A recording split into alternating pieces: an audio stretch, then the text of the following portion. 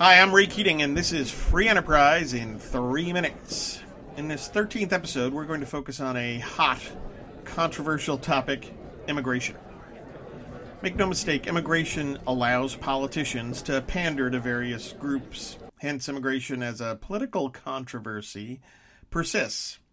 As for economics, though, immigration is not controversial. In fact, immigration is an economic plus for a variety of straightforward reasons. First, immigration allows market demands for both low-skilled and high-skilled labor to be met.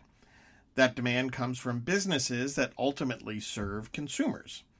As labor markets grow tighter, for example, expanded immigration is needed.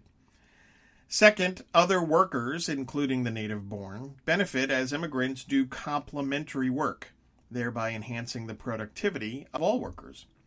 By the way, immigrants have higher labor force participation and employment rates than the general population.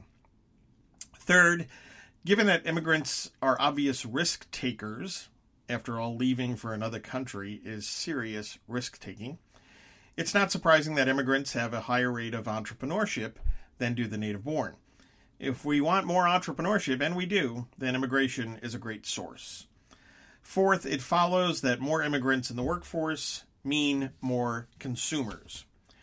Richard Vedder, a distinguished professor of economics emeritus at Ohio University and a leading thinker on issues relating to economic growth, summed up the economic role of immigration this way, and I quote, "It turns out that periods of dynamic economic growth and change have roughly coincided with surges in immigration.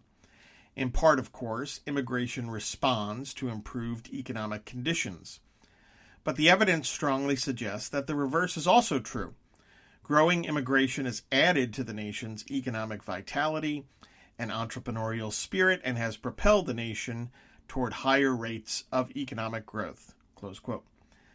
Finally, Vedder also made the critical point that when assessing the impact of immigration, one cannot stop at the immigrants themselves.